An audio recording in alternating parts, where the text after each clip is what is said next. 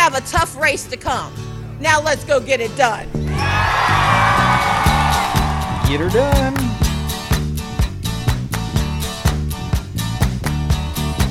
Well, I don't know why I came here tonight. That's one reason. I got the feeling that something ain't right. Never is. I'm so scared in case I fall off my chair. And I'm wondering how I'll get down the stairs. Clowns to the left of me, jokers to the right. Here I am, stuck in the middle with you. Yep. Yes, I'm stuck in the middle From with Pacifica Radio in Los Angeles, this is the BradCast, as heard on the great KPFK 90.7 FM in LA, up in Oregon on KYAQ on the Central Coast, and on Queso in Cottage Grove, on Lancaster, Pennsylvania's WLRI, Maui, Hawaii's KAKU, Columbus, Ohio's WGRN, Palinville, New York's WLPP, Grand Rapids, Michigan's WPRR, New Orleans, WHIV, Gallup, New Mexico's KNIZ, Concord, New Hampshire's WNHN, Fayetteville, Arkansas's KPSQ, Seattle, Washington's KODX, Red Bluff and Redding, California's KFOI, Round Mountain, California's KKRN, Minneapolis, St. Paul's AM 950. We also stream coast to coast and around the globe every day on the internets for your listening convenience on the Progressive Voices channel, Netroots Radio, Indie Media Weekly, FYI Nation, NicoleSandler.com, Radio Free Brooklyn, GDPR Revolution 99, Workforce Rising, and Detour Talk. Of course, we're also available via podcast from bradblog.com or your favorite excellent podcast site, wherever that may be. Welcome to the show. I'm Brad Friedman, your friendly investigative blogger, journalist, troublemaker, muckraker, and all-around swell fellow. Says me from bradblog.com. Well, it was primary day for the 2018 crucial midterm elections in 4 states on Tuesday. In Arkansas, Kentucky, Georgia, they all held primaries, and in Texas, where the first round of primaries was held in early March, voters went to the polls to settle runoff elections in about 30 different contests in the great Lone Star State. Your home state, Desi Doyen, Yes. Did you vote? I did not, because I don't live there anymore. Oh, okay. And I vote legally in California. Yes, how non-voter fraudulent of you. Yes. Well done. Of course, you heard that clip at the opening there. That was Stacey Abrams, the former Georgia House Minority Leader, Democratic Minority Leader Stacey Abrams. She won her state's Democratic gubernatorial primary, making her the first woman to win a major party nomination in Georgia, as she seeks to become the first African-American female governor in U.S. history. We will be talking about that race and many more, no doubt, with our friend progressive champion Howie Klein of Down with Tyranny shortly. But as always, my usual caveat when we cover elections on the day after. All of the results that we will cover today are still unofficial. They are completely unverified by actual human beings. They're all counted by computers, either correctly or incorrectly. In some states, we'll never know for sure if they were actually tabulated correctly. Most states we won't, but certainly in the state of Georgia.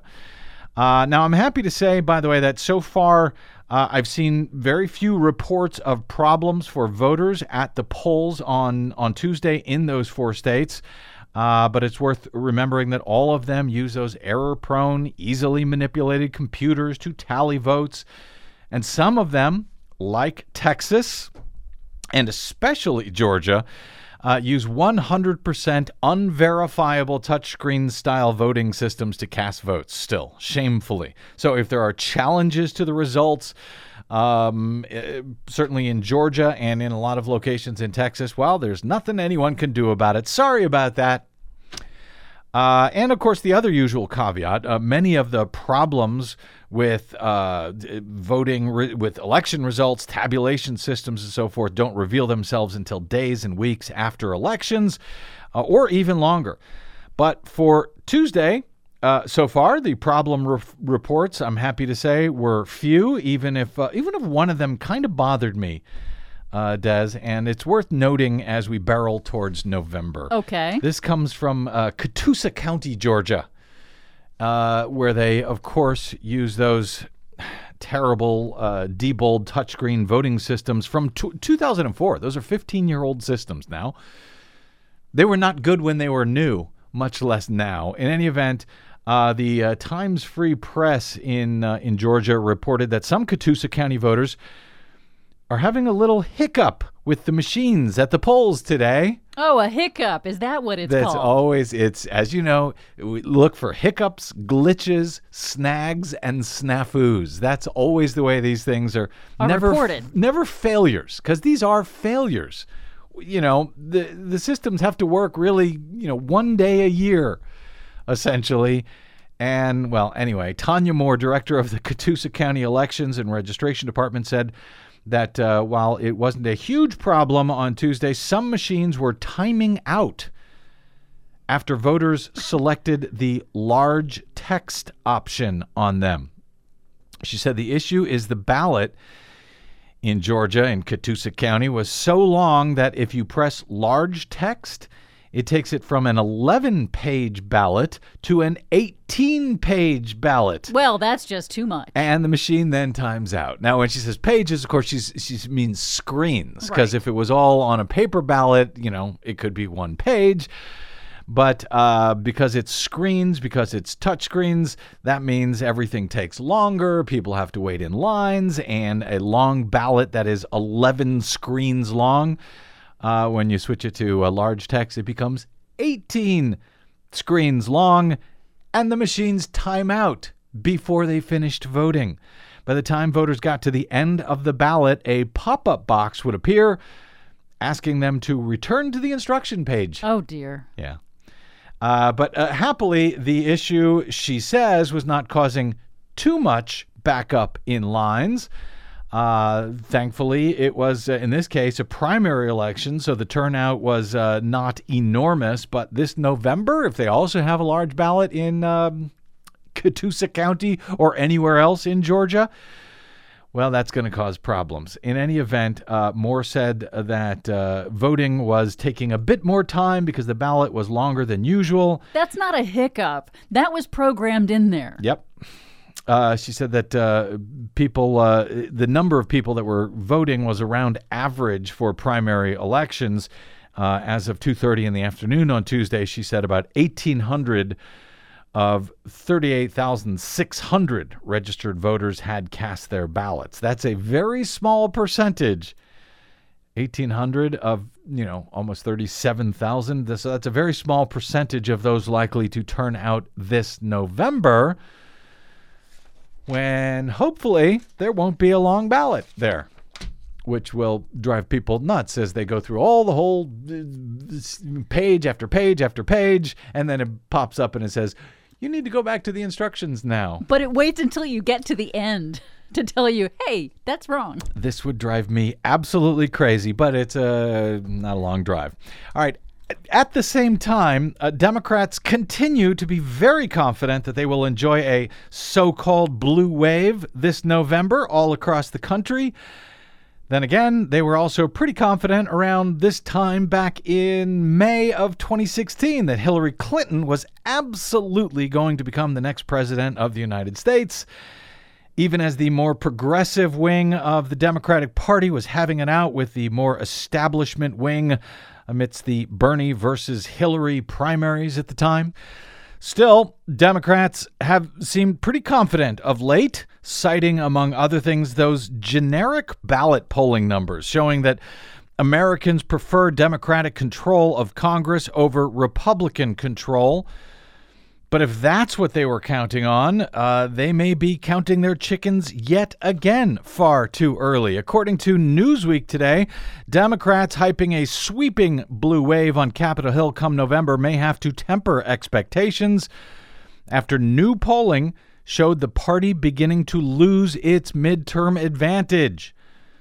For the first time in this election cycle, a Reuters poll this week gave the GOP a 1.5 percentage point lead over Democrats on a generic ballot. When asked if the midterm elections were to be held today, Reuters conducted this poll. By the way, this was May 17, so last week. When asked if the midterms were held that day, 38% of respondents said they would vote for the Republican candidate in their district, as opposed to 36.5% who said they'd cast their ballot for the Democrats. So that's a 1.5-point advantage at this point for Republicans. Just over 15% of respondents said they didn't know which party they would favor, or they refused to answer the question. Democrats had held a more than 10-point edge in that very same poll as of late April. The Reuters poll reflects a larger trend of Republicans appearing to close the gap in the generic ballot. A CNN poll released earlier this month showed the Democrats with just a 3-point lead over the GOP. That was within the poll's margin of error. And there have been other recent troubling signs for Democrats. Last month, a Reuters Ipsos poll found support for the party among millennial voters had decreased by 9 percentage points since 2016. Just 46% of voters ages 18 to 34 supported Democrats. Just 46% of young voters. Slipping millennial numbers could spell disaster to Democrats' 2018 hopes, Newsweek warns, especially in the tight races they need to flip the House. But they also cite experts who caution against reading too much into those findings regarding younger voters. Still, if it's anti-Trump enthusiasm that Democrats are counting on to turn folks out this year, we had at least one counterintuitive sign in Texas on Tuesday in that regard. Emily Ramshaw, the editor of the Texas Tribune, noted on Twitter on Tuesday night that Texas's Democratic voters made some history, but it wasn't something to be proud of. Democrats had their worst runoff turnout in almost a century on Tuesday. She added in a second tweet, "What's wrong with voter turnout in Texas? In one anecdote, pizza delivery guy to Texas Tribune staff. What's going on? You all just working late tonight?" Pizza delivery guy appears to have had no idea there was an election at all in Texas on Tuesday. With all of those caveats and worry-warting, there were a number of good news results for both Democrats and progressives alike in yesterday's primaries and runoff elections, not to mention for female candidates. We will have some of that good and bad news for progressives from Tuesday's primary elections. Coming up next with Down with Tyranny's Howie Klein. That's next on the BradCast. I'm Brad Friedman. Don't touch that dial.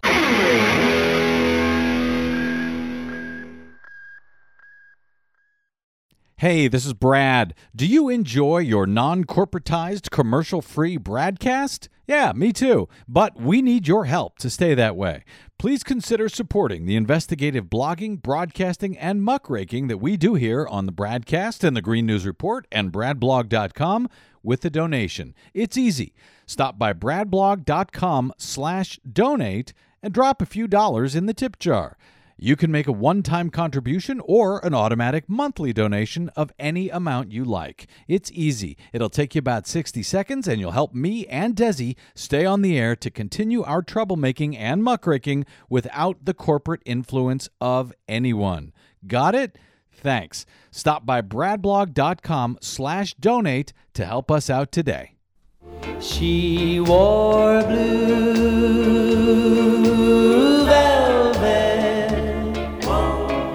Bluer than velvet was the night. Welcome back to the BradCast. Brad Friedman from bradblog.com. All right, good news and bad for progressives in Tuesday's 2018 primary elections in Arkansas, Kansas, Georgia, and those very low turnout primary runoff elections in Texas. Joining us now to try and make sense of it all is our old friend Howie Klein. He is, of course, the founder of DownWithTyranny.com, co-founder of the BlueAmericaPAC, dedicated to raising small dollar donations to help elect progressives, not Democrats, but progressives to office. He covers U.S. congressional races just about as close as anybody in the nation at Down with Tyranny, and I suspect he may have a thought or two on Tuesday's primaries in 4 different states. Howie Klein, welcome back to the BradCast, my friend. Thanks, Brad. Nice to be back. All right, let's just a big picture first here. I think it was a mix of good and bad news on Tuesday for progressives as I read it.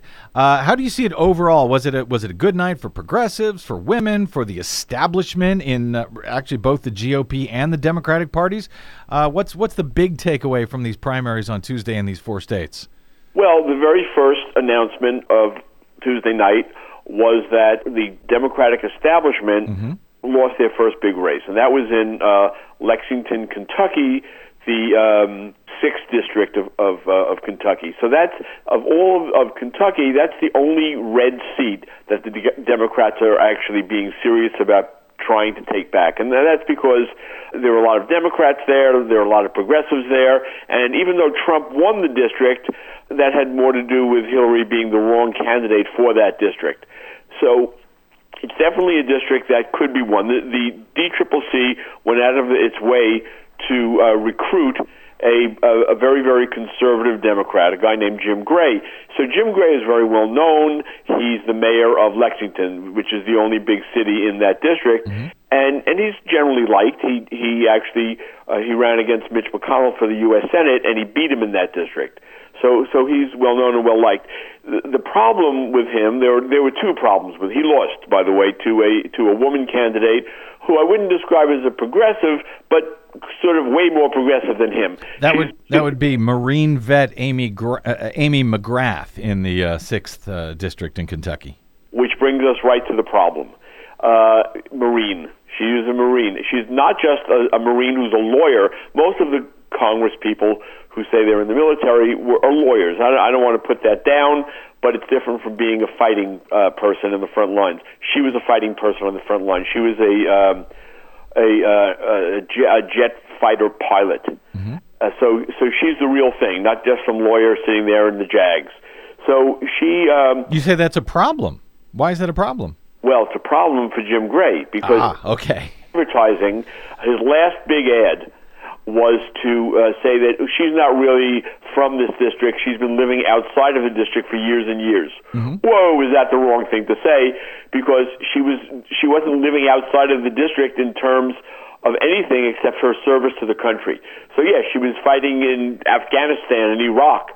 So yeah, she wasn't living in the district. She was teaching at I think at Annapolis. So that's an unfair thing for him to say, and it got out there in a big way. And I suspect that was part of the reason why he lost. I can't say he would have won otherwise, because remember, she's kind of a progressive-leaning moderate. He is a blue dog. He applied for a blue dog endorsement, and he got it. So the DCCC, had their way. They didn't officially endorse him, but they had recruited him. So it was although there were, I think, 6 candidates, it was really between 3, and she never lost the lead as the votes were coming in. She was winning and winning and winning, and that's a pretty good thing. Blue America didn't endorse her. She's not quite progressive enough for us, but now she has. He is, of course, the founder of DownWithTyranny.com, co-founder of the BlueAmericaPAC, dedicated to raising small dollar donations to help elect progressives, not Democrats, but progressives to office. He covers U.S. congressional races just about as close as anybody in the nation at Down with Tyranny, and I suspect he may have a thought or two on Tuesday's primaries in 4 different states. Howie Klein, welcome back to the BradCast, my friend. Thanks, Brad. Nice to be back. All right, let's just a big Congressman Andy Barr in that 6th district. So there's some good news there. And I know there was some good news in Georgia I want to ask you about. But as long as you mentioned blue dogs, very quickly, you refer often, I saw you explain this to someone on Twitter last night. You refer to blue dog Dems and to so-called new Dems. For those who don't follow the weeds of intra-party Democratic politics here, can you very quickly explain those terms? They're not. You don't use them as insults, as some seem to be suggesting last night on Twitter. No, so they're not sort of an adjective. When you say blue dogs, a lot of people think, and that person on Twitter who you're referring to thought that I just mean it to be disparaging of a certain type of Democrat. No. It's an actual caucus where they have dues, where they elect their own officers, where they have policy papers. So it's an actual, they have I don't know if they really have a handshake, but they may have a handshake, but they definitely have to pay dues. So how do I know that Jim Gray, since he's not in Congress, how do I know he's a blue dog? Easy. They don't give somebody an endorsement unless that person applies for it and fills out a very, very stringent application form. So you have to agree to very, very conservative policies before they'll give you an endorsement. So he won their endorsement. That means, in my book, he's a blue dog. And with the New Dems, it's the same thing. So, I do posts about this very, very frequently. For example, I believe it was yesterday, there was a vote in the House on a piece of Dodd-Frank. So it was, the Republicans' idea to tear down Dodd-Frank. They're very excited about this. I don't want to get into the weeds on this, but I'll just say one thing. So Dodd-Frank would kick in at when a bank had assets of $50 billion. They would start watching them much more closely, and they had to, kind of not use depositors' money for risky gambling. And the Republicans wanted to get rid of that completely, but they decided that they would just raise the amount from $50 billion to $250 billion. And 33 Democrats went along with that. Yep. Who were those Democrats? Guess what? The Blue Dogs and the New Dems. So if you want Republican policies, you vote for a Blue Dog or a New Dem, or you vote for a Republican. So that's the warning that I give to my readers is to let them know who is going to vote with the Republicans, and it is the New Dems, and it is the Blue Dogs. I believe almost every single Blue Dog and almost every single New Dem went along with this. Not every single one, but almost every single one went along with the Republican policies. So, they don't vote on, they're not necessarily going to vote on anti-choice and anti-gay bills. That's not where they're at. But when it comes to financial bills, on economic bills, that's where you find the New Dems and the Blue Dogs going along with the GOP. And I just, they don't advertise that. The media ignores it. So I feel it's like my duty to explain that to people. I think it's very, very important that Democratic voters and progressive voters understand that, and they can make an informed choice. Afterwards, they can say, "Well, it's still better than a Republican." Okay, go for it if you want to. The DCCC recruited not just Jim Gray; they recruit people who are A+ rated by the NRA. No one knows that. I mean, they should know that, but the DCCC will go out of its way to castigate Republicans, and they'll even go and say their hands are dripped in children's blood. Okay, I agree with that, but what does that say about Jeff Van Drew? He's got an A+ from the NRA. He gets money from the NRA. He supports everything they want and does everything he can in the New Jersey. He's a state senator in New Jersey. He does everything he can in the state Senate to back the NRA's policies. And I don't, let me, because we are getting somewhat far afield from the election results that I want to hit with you here. I don't necessarily disagree with you at all, and that's why I'm happy to see all of these challenges across the country in the primaries. I don't know if you agree with me or not, that I think ultimately if the more progressive candidates go down to one of these Blue Dogs, that even though the Blue Dogs are going to, in many cases, vote with the Republicans, I still think it's important for Democrats to get back the majority in the House or the Senate, because whoever owns the majority decides what comes up for a vote or does not, leads the committees and so forth. So, I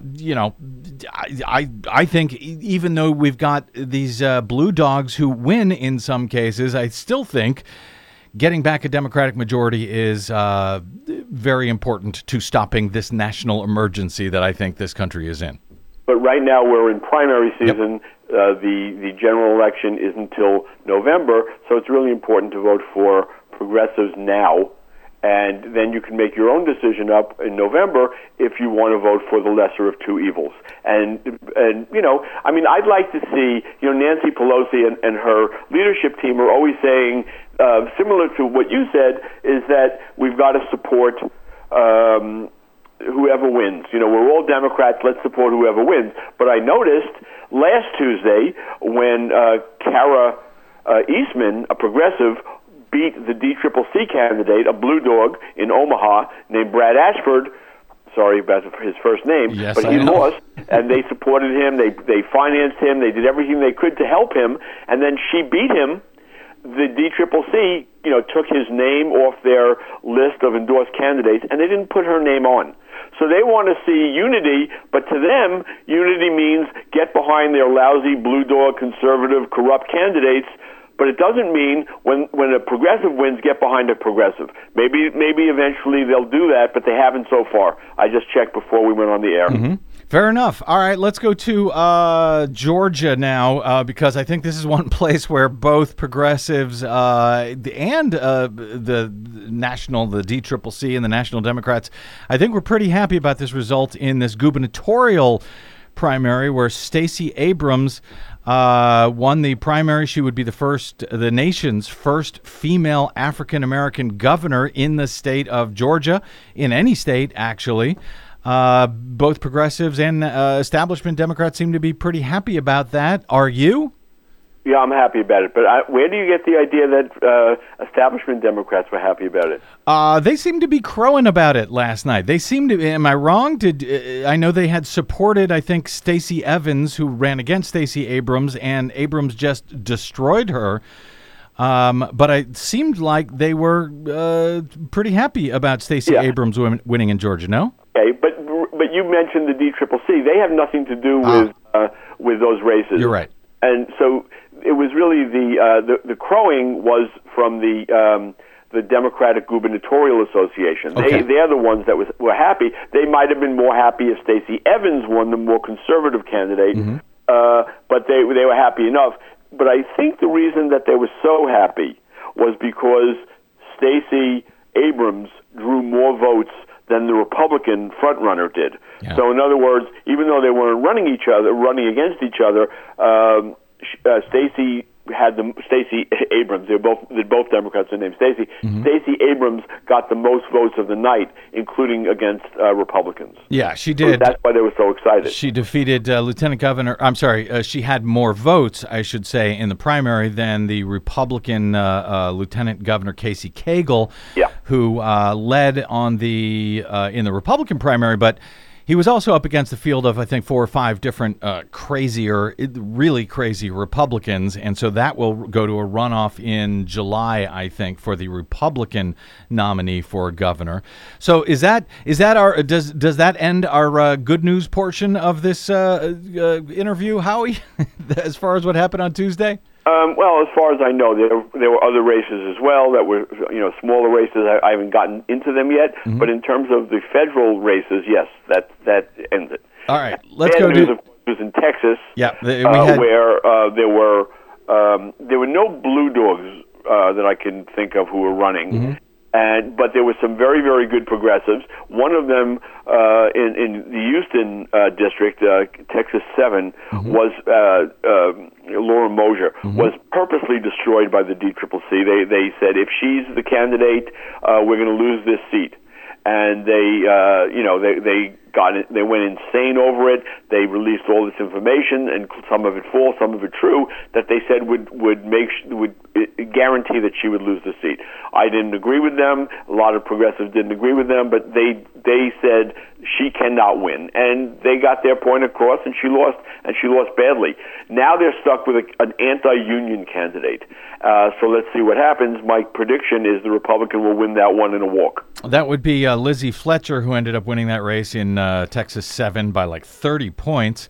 For what it's worth, Moser at her concession speech said the key here is to beat Congressman John Culberson If this night turns out like it's going, she said this was just before the numbers were official. She said, if this night turns out like it looks like it's going to turn out, I encourage everyone to support Lizzie Fletcher. So Laura Moser did call on everyone, her supporters, to support now that the primary is done, to support the DCCC choice.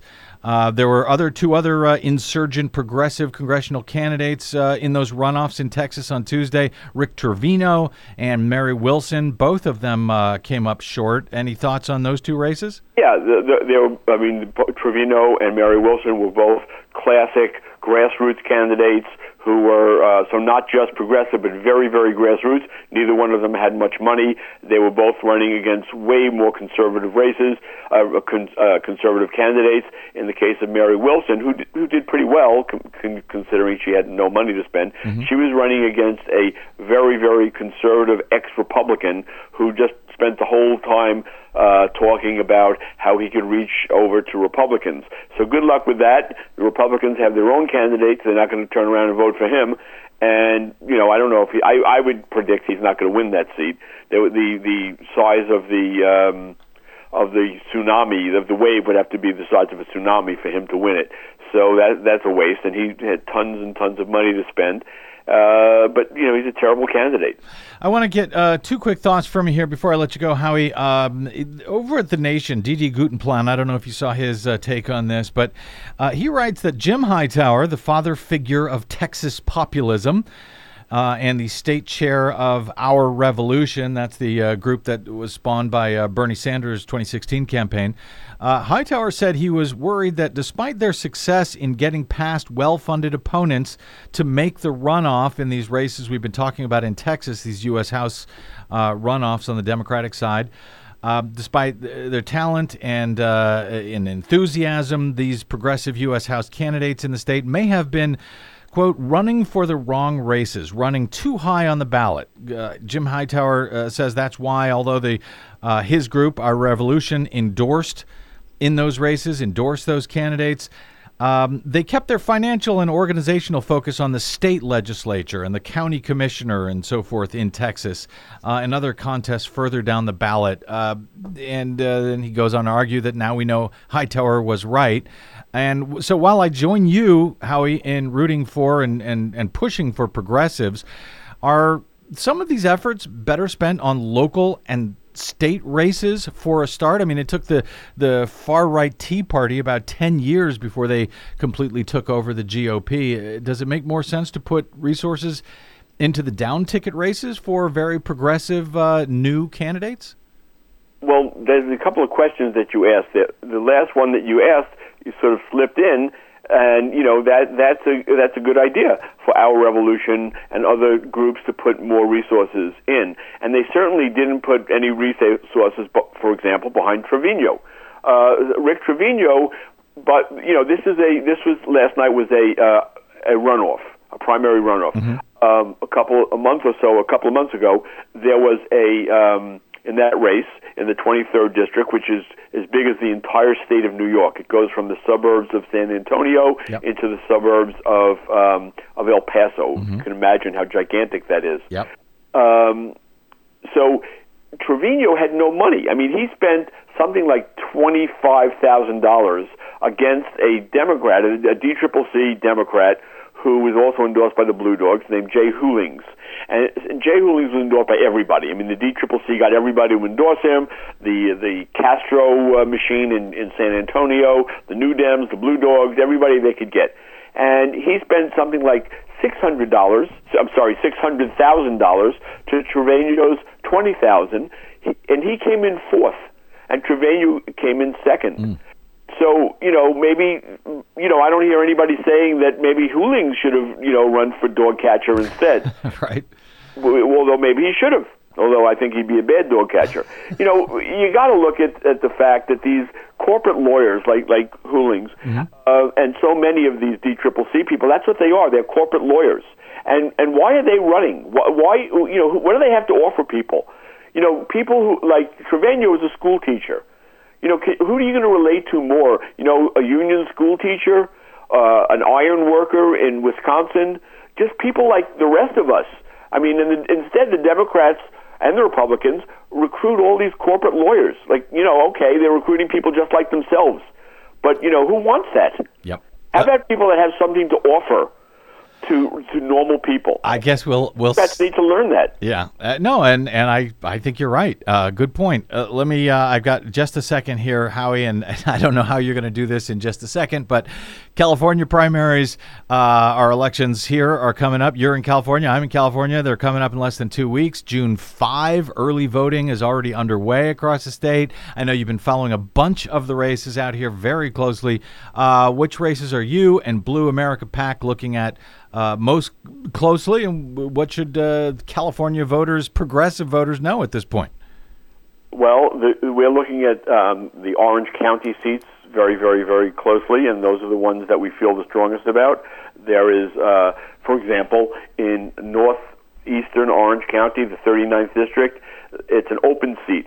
Mm-hmm. So there's no Republican incumbent. There is one guy who is, again, a working class guy from the district, not heavily financed, but he's doing pretty good.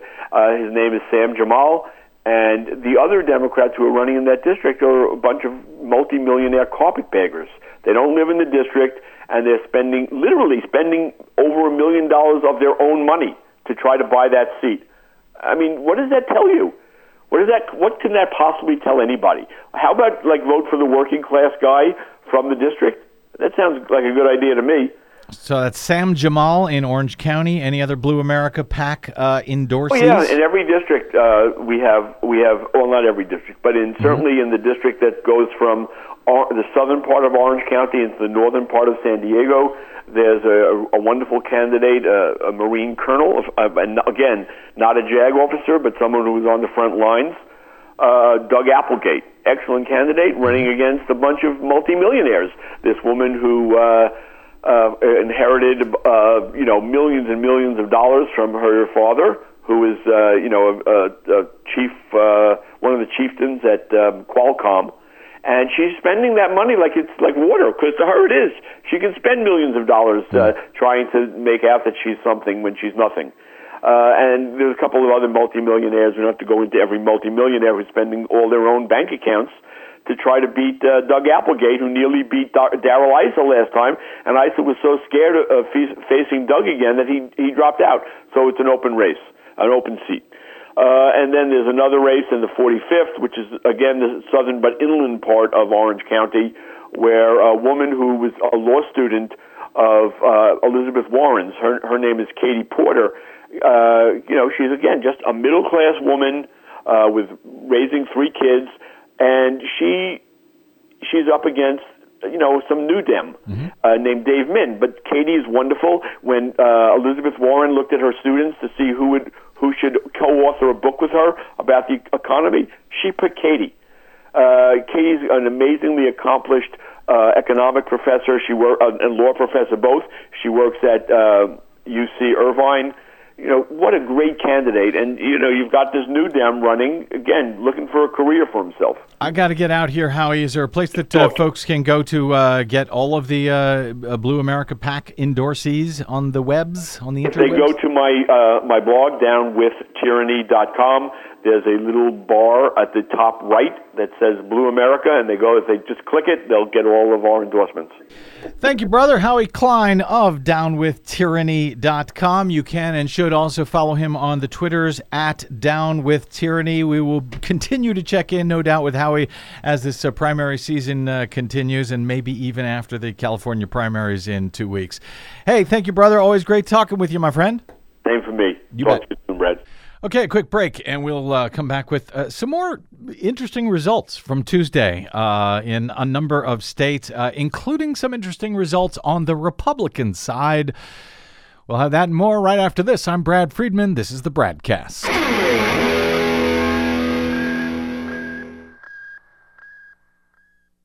The BradCast and the Green News Report are 100% independent, 100% listener-supported. But we can't do it alone. We need you. Please help us bring real facts to listeners at independent stations around the nation. Please drop by bradblog.com/donate. That's bradblog.com/donate.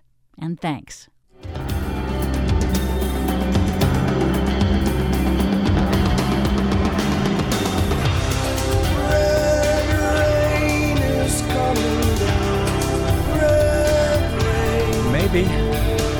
wave, red rain, who knows? We'll find out in, just less than 6 months. Welcome back to the BradCast. Brad Friedman from bradblog.com. Okay, we had mentioned with Howie Klein there that Stacey Abrams easily won her primary in Georgia on the Democratic side to become the first woman to win a major party nomination for governor in Georgia. And if she wins this November, she'd be the first African-American female governor in U.S. history. Not just Georgia history, but U.S. history. That's pretty awesome. I mean, it's terrible it took this long, but I'm glad we're sort of getting there, maybe. Possibly. I was going to say maybe, yeah. It's taken this long. We'll see how long it takes. But you have to get to this part before you can get to the next part. True. As Howie noted, Abrams actually won more votes herself than the GOP's leading candidate to win the gubernatorial nomination. That would be Republican Lieutenant Governor Casey Cagle. But Cagle was running against a larger field of contenders, as I mentioned, and will have to compete in a runoff for the nomination this July in Georgia. So we'll be back to Georgia in July. So who will Cagle be running against? Well, as TPM describes him, a Georgia Republican who pointed his gun at a teenager in a campaign ad and joked about personally rounding up undocumented immigrants will advance to the runoff in the state's gubernatorial primary in Georgia. Longtime BradCast listeners will recognize his name. Secretary of State Brian Kemp earned 25.5% of the vote in Tuesday's election, placing second behind Cagle, who earned 39%. Did I hear you say oi? Yes, you heard me say oi. Kemp is vying for the Trump base of rural, deeply right-wing voters, and plans to continue painting Cagle as a moderate. Kemp honed this message in recent controversial ads, including one where he pointed a gun at a teenager who was asking permission to date his daughter, and another. And so that's a plus, I guess, on the Republican side. Yeah, that's supposed to be a selling point, to threaten to shoot people. It's so funny, don't you think? It's hilarious. Almost as funny as the one in which he pledged to hunt down, quote, criminal illegals in his, quote, big truck and personally remove them from the country. That's how Republicans now run in 2018. Left behind on Tuesday were even more extreme candidates like State Senator Michael Williams. He received lots of earned media in the last weeks of the election by touring the state in a, quote, deportation bus. And that's what it was, a school bus painted deportation bus. Nonetheless, some good news here. He's got barely 5%, not even 5% of the vote, despite his great, big, impressive deportation bus. Kemp's new anti-politically correct tagline seems to be, yep, I just said that. He used it in one of his ads called So Conservative on immigration and repeated it at Tuesday night election party, according to the Atlanta Journal-Constitution. Kemp said of Cagle, his opponent in the upcoming runoff, quote, he's not a leader, he's a puppet. Yeah, I just said that. He's so brave, isn't he? He's so manly. Well, and his tagline is kind of lame, but I guess that's what passes for good. He's got the courage to say it. He's got the courage to say it out loud. Listeners will recall Brian Kemp, Secretary of State of Georgia, over the past many years as he has restricted voting and voter registration in the state. He has long supported the use of the state's 100% unverifiable touchscreen voting systems that will once again be used both in July for the GOP runoff and then in November, since Kemp refuses to allow voters to move to hand-marked paper ballots in Georgia, even though every county in the state already has the equipment to use them. They already have the equipment. They don't even need to buy it. They already use it for absentee ballots. They could use it to allow every voter in the state to use a hand-marked paper ballot, but Kemp doesn't want to. Instead, he's been pushing, along with both Republicans and Democrats, by the way, in the State House, he wants to move to a new system that is similarly unverifiable, another unverifiable touchscreen system, a ballot marking device where the computer marks the paper ballot.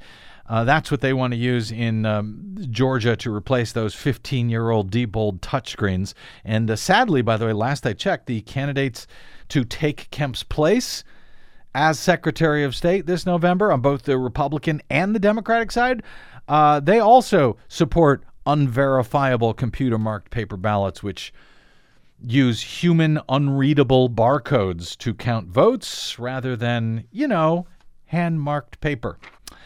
Okay, some more news on the GOP side on Tuesday. In Kentucky, a high school math teacher has defeated the Kentucky State House Majority Leader in the GOP primary for his seat. This comes months after educators in the state protested against state lawmakers for passing a controversial pension bill. Teacher Travis Brenda narrowly beat out House Majority Leader Jonathan Schell on Tuesday in the Republican primary for the 71st House District seat, according to AP. Brenda credited the backing of teachers for his win, adding that it sends a message to lawmakers and that public employees will not stay quiet, according to the AP. Kentucky was just one of, what are we up to now, Des? About 5 or 6 states, all Republican states. All Republican states with teachers' unions, teachers getting out there in the streets and taking action. Because they ain't happy. They ain't happy with the Republicans who have been, cutting taxes in order to give, a whole bunch of money to corporations and rich people, but taking it away from schools and teachers, so-called family values. Schell himself, who was defeated, had played a prominent role in that controversial pension bill that sparked the protest at the state capitol earlier in the year. Schools across that state were shut down as educators spoke out against the measure. I think they were shut down for about 6 or 7 days out there, if I recall correctly. Schell was also, now that he's been defeated, again, they defeated in the Republican primary, they defeated the House Majority Leader in the Kentucky State House. Schell was thought to be a rising star within the GOP. He had the backing of Senate Majority Leader Mitch McConnell, according to the Lexington Herald-Leader. But he's out. So now Travis Brenda in Kentucky will face the Democratic candidate Mary Renfro. She ran unopposed. She'll face off with Brenda in the general election in November. Cool. And in Texas, where Howie, I know, was very upset because there was not a lot of good news for progressives in the state. But not all the news was bad there. At least for women and for LGBTQ candidates. Gina Ortiz-Jones won the Democratic primary for the U.S. House in Texas's 23rd congressional district, bringing her closer to becoming the first ever lesbian and Iraq War veteran to represent the state in Congress. Ortiz-Jones defeated the more progressive Democrat Rick Trevino, as Howie was explaining in that runoff on Tuesday. Ortiz-Jones would be also the first ever Filipina American to represent Texas. She will take on incumbent Congressman Will Hurd of Texas in November, which Democrats think is a winnable district. We'll see if they're right. We'll see if the Democrats actually show up to vote this November. And that is a big problem in Texas. You think? Yeah. Make sure they know about it, unlike that pizza delivery guy we mentioned earlier in the show who had no idea there were elections going on in Texas on Tuesday. The district currently leans Republican. Control of the seat, however, has flipped back and forth between the parties over the past 2 decades. Congressman Hurd held on to the seat since defeating Congressman Pete Gallego, Democrat, back in 2014. So it had been Democrat up until 2014. So, they got a chance. Ortiz-Jones told HuffPost earlier this year that she decided to run for the seat to oppose Donald Trump and his policies. She said the type of people that were brought in to be public servants were interested in neither the public nor the service. That, to me, was a sign that I'm going to have to serve in a different way. So good for her. The first openly gay, lesbian Iraq War vet. Also, a Hispanic former sheriff from Dallas won the Democratic primary runoff for governor on Tuesday night. She, if she wins, would become the first openly gay and Latina gubernatorial nominee in Texas history. Well, she's already the first openly gay and Latina gubernatorial nominee in Texas history. I guess she'd be the first openly gay and Latino governor in Texas history. Lupe Valdez advanced despite losing the support of some Hispanic activists due to her record on immigration as sheriff in Dallas. She'll be a huge underdog, says AP, against Republican Governor Greg Abbott in a state that has not elected a Democrat for governor in nearly 30 years. Has it been that long? Oh, yeah. Since Ann Richards. Oh, yeah. Valdez's victory over Andrew White. He's the son of former Texas governor, was Michael White? Who's the, do you remember? Oh, I don't remember. Yeah, some Texan you are. Mark White. All right. In any event, her victory was among a small slate of primary runoffs that unfolded, as AP describes, with little fanfare in Texas. Let's see, what else do we have here on the on the Republican side in Texas? Hardline Republicans actually lost big in the primary runoffs. Depending on how you look at that, that's either good or bad news for the GOP establishment. I suspect the establishment themselves thinks it's very good news. As the Texas Tribune reports, if most Texas House Republican primary runoffs split the party into two warring factions, voters on Tuesday clearly chose a side. Establishment Republicans, backed by the groups like the Associated Republicans of Texas, fell on one side, and on the other side were the Tea Party-aligned candidates funded by the even harder right conservative groups like Empower Texans and the anti-abortion group Texas Right to Life. But the voters on Tuesday firmly backed what the Texas Tribune calls the center-right candidates. These are the so-called, the moderate, I guess, establishment. It's hard to even figure out what to describe these guys as. Well, they've moved so far right that you could call them, medium dark red or something, rather than like insanely red. I don't know. In most cases, they note that the establishment candidates did better to the tune of well over 10% in most of these races. In one of the state's most closely watched Republican races, the campaign to replace retiring Texas House Speaker Joe Strauss. In that race, conservative Matt Beebe fell to the more moderate Steve Allison by about 14 points. In a similarly bitter and even more expensive race a couple hundred miles to the northeast, further right candidate Thomas McNutt, no comment. McNutt lost to the more moderate Cody Harris by a wide margin. Retiring House Speaker Strauss contributed to many of the winning candidates. He's described as the poster child for what now is a dying breed of moderate Texas Republicans, according to the paper. He said the results in these runoffs and in the March primaries clearly demonstrate that Republican voters want constructive and pragmatic leadership for our fast-growing state. This week's runoff elections recall similar results from the March 6 Republican primaries when nearly all of the more moderate Empower Texans-backed these are the far right, the Tea Party folks, the Empower Texans-backed challengers. They suffered defeats. Two of Governor Greg Abbott's further right picks also fell to more moderate incumbents. The only Republican race that clearly bucked the trend came in a comparatively low-profile Dallas County runoff where Dina Marie Metzger, who was backed by Empower Texans, defeated Joe Ruzicka. That seat is currently held, however, by a Democrat.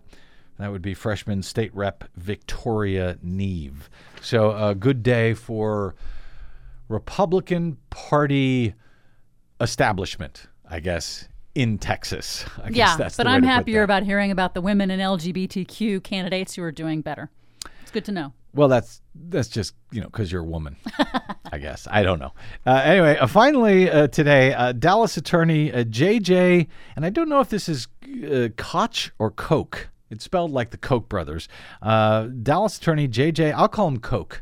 Okay. He eked out a win for the Republican nomination for Dallas County Commissioner, the one Republican seat on that commission, by beating Vickers, or Vic Cunningham, a former judge who drew national headlines over alleged racist behavior and language. You may have seen parts of this interview that came out just a few days ago by the Dallas Morning News, where Cunningham was asked about a trust fund that he had set up for his own kids who will get the money, but only under very specific conditions. Do you have a requirement for a trust fund for your kids that they marry within the white race or not marry someone outside of the white race? It's not a requirement, no. There are milestones set out in the trust. Milestone is you get a distribution if you get an advanced degree. Milestone, if you run for public office, you get a distribution. When you turn, 35, 40, 45, you get a distribution. The same thing is if you get married. If you marry, again, I'm supporting what my beliefs are. I strongly support traditional family values, that if you marry a person of the opposite sex that's Caucasian, that's Christian, they will get a distribution. It doesn't prohibit anything, and it doesn't say you'll never get the money. You're just not going to get that milestone distribution. Does that make sense? Yeah, it makes perfect sense. Yeah. You're a racist and a homophobe and whatever else you want to come up with there. Vic Cunningham, reportedly, he was looking like he was going to win, but he has now reportedly lost his bid to become the GOP nominee for Dallas County Commissioner. Yay. But just barely. Oy. 25 votes decided that race. Koch, his opponent, said it was totally bonkers. To say the last 4 days were bad for the Republican Party, he said, is an understatement. Cunningham had held a 10-point lead over Koch in early voting before that interview came out. Cunningham said, unfortunately, we did not prevail. I am acutely aware of my own failings and will counsel with my God, my family, and my friends what path I shall take moving forward. Cunningham, who served as a criminal court judge for 10 years, was actually the less controversial of those two candidates for much of the race until Cunningham's estranged brother Bill showed up at the news on Dallas News on May 14th and alleged his brother was a longtime bigot who regularly used the N-word and the term boy to insult black people behind their backs. So, well done, Brother Bill. All right, got to get out. My thanks to our producer, Desi Doyen, to my guest today, Howie Klein from Down with Tyranny, and to you for spending a portion of your day or night with us. It's always greatly appreciated. You can drop me email if you like. I'm BradCast at bradblog.com. On the Facebooks and the Twitters, I am simply the Brad Blog. Greatly appreciate if you follow us and share us there. If you missed any portion of today's show, download it anytime at bradblog.com for free. Though my great thanks as ever to those of you who stopped by bradblog.com/donate to support the work that we try to do every day here over your public airwaves. You're the only ones we rely on, so thanks for stopping by bradblog.com/donate. That's it. Until we meet again, I'm Brad Friedman. Good luck, world.